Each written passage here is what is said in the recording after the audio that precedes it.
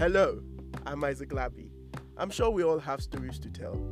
Stories of us as children and our experiences. So join me as I share my own stories of me growing up as a child in Nigeria. The floggings, the thrills, the experiences, the culture, and values and lessons. And also of me growing up as a young adult in Kenya. Let us see how the world is viewed in Isaac's eyes. Welcome to In Isaac's Eyes podcast. No talk say I no welcome you.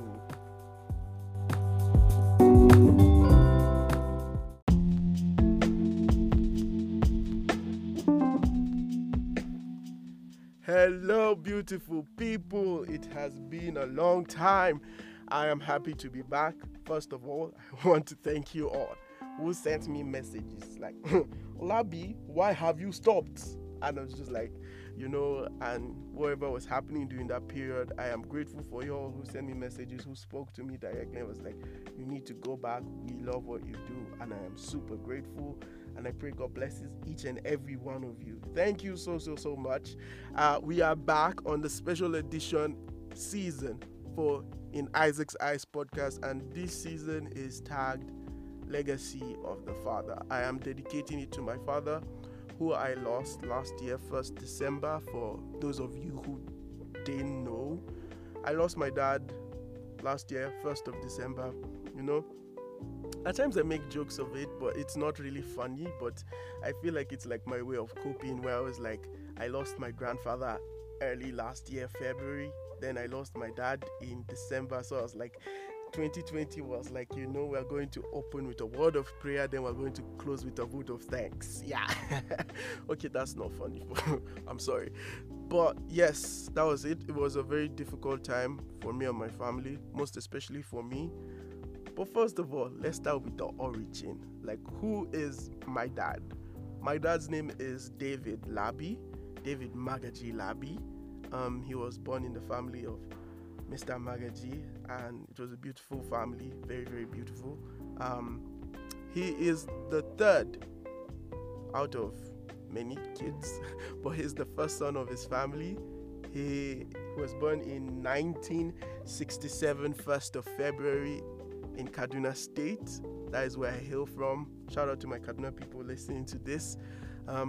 He is from Tum local government, Kaura local government to be precise. That's what it's registered as, And yeah, he started his life at a very early age. He was into ministry in his teens years. As he was in university, he got married to my beautiful mother at the age of 21. Imagine, that guy was pushing, but aside that, he was a hard worker. He had so many struggles in his life, like everyone has, but he did his best to overcome. And he became a pastor at Winners Chapel worldwide, as people know it, or Living Faith Church. He was a very, very hardworking man. He did his best to keep his family and keep everyone around him to the best of his abilities. He was just an amazing figure that I looked up to from like little age. First of all, let me tell you, it's like a very common thing. My father was who I was so afraid of the most growing up. Like, let me tell you, you know how like you set boss levels for everyone. Yeah, my father was like the final boss level, because I was a very stubborn child, which you guys have very, very much experienced. So it's like I was a very stubborn child, and he was the person that could put me in my place just by calling my name. Like, people who are close to me know I'm a very deep sleeper. And like my dad could enter my room after people have hit me, pour water on my face, and I'm not waking up, and he just calls my name. Like from sleep, like how you're dreaming and you hear someone call your name and it jolts you up. Yeah, that's how it is. Like his voice is like, once it's like, like my body has set it that once this man calls on you, You answer, boy. If not, you're going to be given the flogging of a lifetime. And when I mean flogging of a lifetime, I felt like that guy, if flogging was a course, that guy would be a first class student, a professor, the founding father. Because that guy is like, he sat down and he was like, you know what, I know how I'm going to deal with my children one by one. So it's like, for me, he had his special ways. And let me tell you, his flogging was not the type that you finish and you just cry, then you just go and sit down later. Every time he flogged me, I will cry myself to sleep. Then wake up. Then feel the pain all over again. But it's one of the experiences that I had to go through as his son. He had to do his best to make sure I did not go down the wrong path, and I was brought up properly in sense of discipline and the family and the values our family upholds. And just to be on the right path on God, we believe strongly in Jesus and know that he is our Lord and Savior, and that's what he did to raise us towards that. And me being the last born of the family, it was a whole different case. But always growing up, I felt like I was always the one distant from my dad. Like every time my mom would travel, I'll feel like, oh gosh, I'm doomed. I'm doomed because I don't know how to ask my father for stuff. I don't know how to talk to him. I don't know how to have a conversation. Normally my conversations are just they just happen just by accident. It's not like on purpose I just go and sit down. Say, yeah, pops, let's talk. But that was how I grew up. Getting to high school, the adolescent age where all the stubbornness starts to kick in and you're just like, you know what? Let me try and do it. Let me try and prove him that I can be better on my own. Not asking for help, pretending like I had this whole thing figured. I have nothing figured out, let me tell you. But that was me in high school. It's one of the very things I just wished I never tried to do. But again, it's life. It's what happened. It's how I lived it. So I became very distant from my dad from a very young age. People would think I was super close to him. Even my mom, if she hears this, she'll be shocked because she's like, you and your father are so close, It's like she feels like she's always left out of the conversation.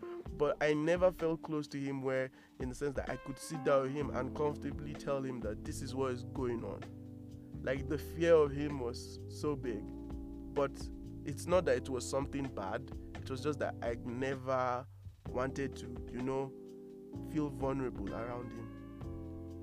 And it's one of my greatest regrets right now.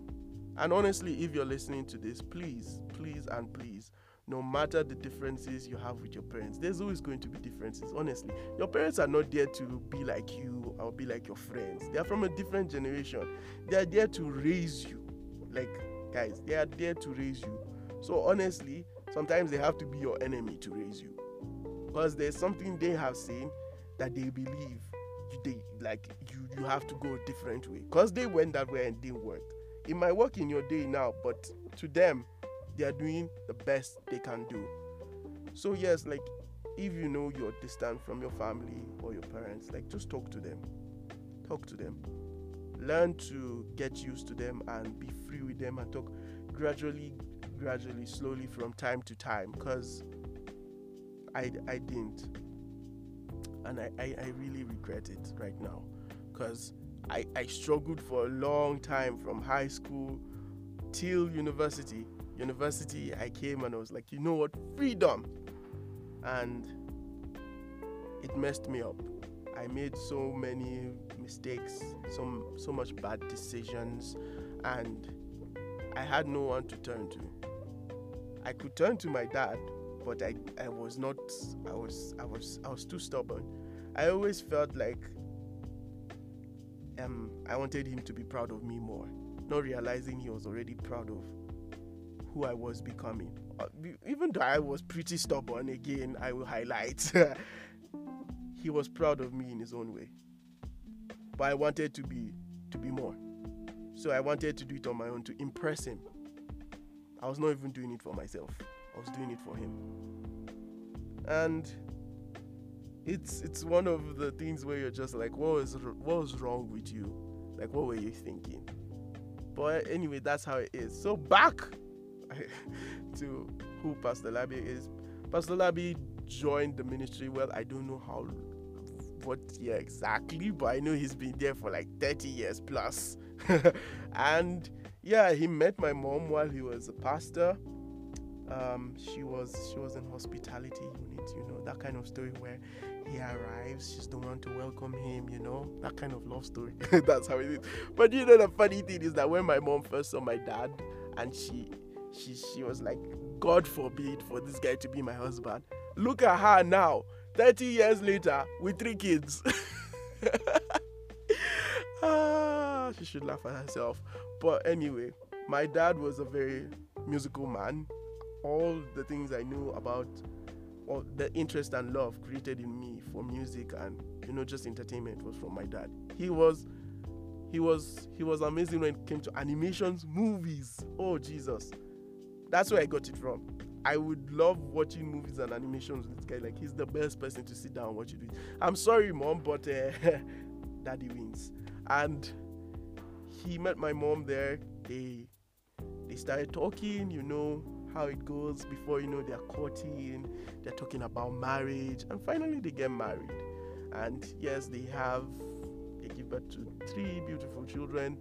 Love, who is my sister, the firstborn, Victor, the secondborn, my wonderful brother, and me, the lastborn, special child. I was born on their anniversary day. Can you imagine?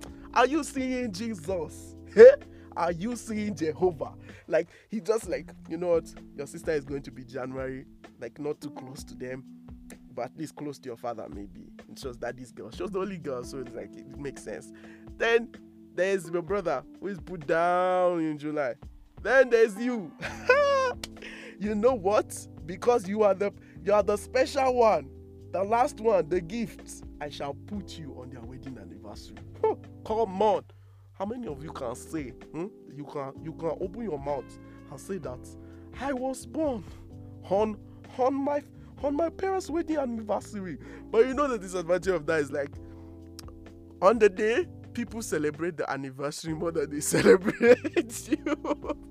Like, there was a whole time where people were just like, happy anniversary, mommy and daddy. Then they forgot about me.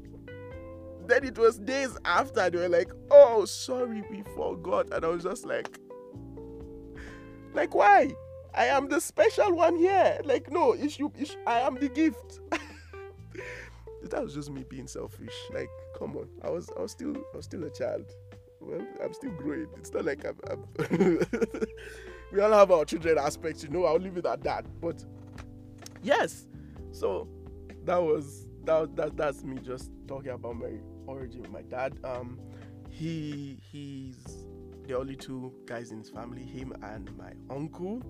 So he learned how to really take care of his sisters, his younger sisters, and just like take care of himself and be responsible at a very, very young age, And again, in university, my father was a baller. All my guys are ballers. All my guys are coming to us. Okay, I'm done. But he was, not to brag, but my father was fly. He was fly, fly, fly away. Fly, fly. Okay, I should stop singing like that. I am sorry, people, but yeah, I always like my father's university stories of him and his dating, on all his relationships and all his situationships. That guy was like, oh, David in the building. Oh my God, it's Twale. Twale means, respect, salute. So, yes, my dad was like that. He was that kind of David, the singer, the hard worker. But the disadvantage is that he was smaller than most people. Not like he was short. Like, my dad was like 5'6", 5'5", probably like that. But like, he was still a great man, despite his height. He was not a Zacchaeus. That man was a Jesus in a tiny body. Okay, not a tiny body, but like, it's just that like the rest of us were bigger than him. That's it. But it's common. It's common for your kids to be bigger than you. Very, very, very common. But yeah, that man was a man of just passion for God from the very, very beginning. Like, that guy's longest job was being a pastor, talking to people, preaching to people, talking about relationships. Like, if he was, I always used to feel my father, like when your father is standing on the pulpit and you're like, it's my dad again. But me, it's like excitement, like wisdom that used to come from that man. I used to be like, it's just like wisdom fell on him. Then the rest of us, it's like it was cut short. But like it's just because of his experience in life. He was super, super amazing. There was that kind of cool dad, but I'm not sure I'm a cool dad kind of guy. Like when he comes, he flexes like. People, what can I say? Like, this Labi is a combination of mother and father, but let me just say, my father has influenced so many things, and he was just a big picture. And growing up with him was interesting. When my mother gets tired of me, she'll hand me over to him, the handler. He always had a special koboko specified for you. Just you. You and the demon that is disturbing you that day. You will repent.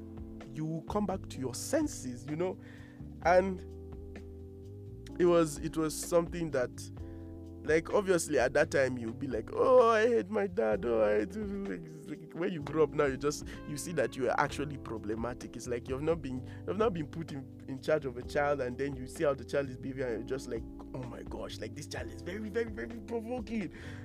That was me. I could not stay in one place. I was always up and about.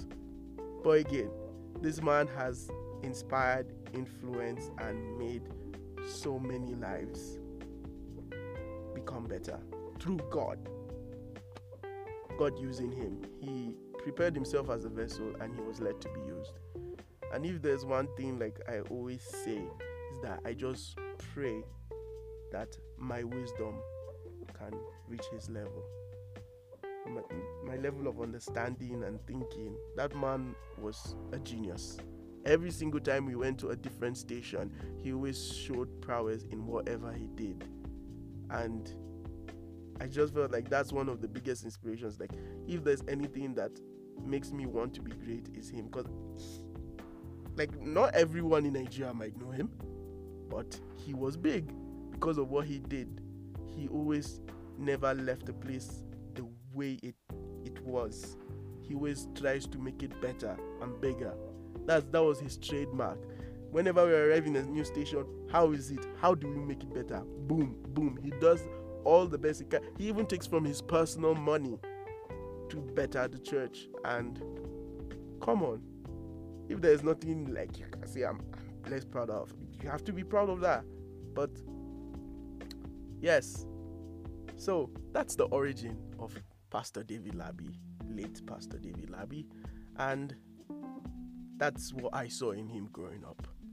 Next week, I will be talking about us as a family, like the roles he played in helping my mom and them working together, and how he was able to balance church and life with us. And also, I'll be talking about my experiences with his death. Thank you so much for listening. See you next week.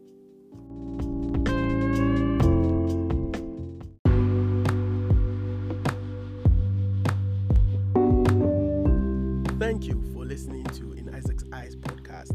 Please do subscribe on whatever platform you're using. We can be found on Anchor, Spotify, Apple Podcast, and Google Podcast, and many more. Please, you can find me on my Instagram page at big_Isaac1822. At big_Isaac1822. And you can also find me on Facebook, Isaac Praise. Thank you so much. Have a lovely day. See you.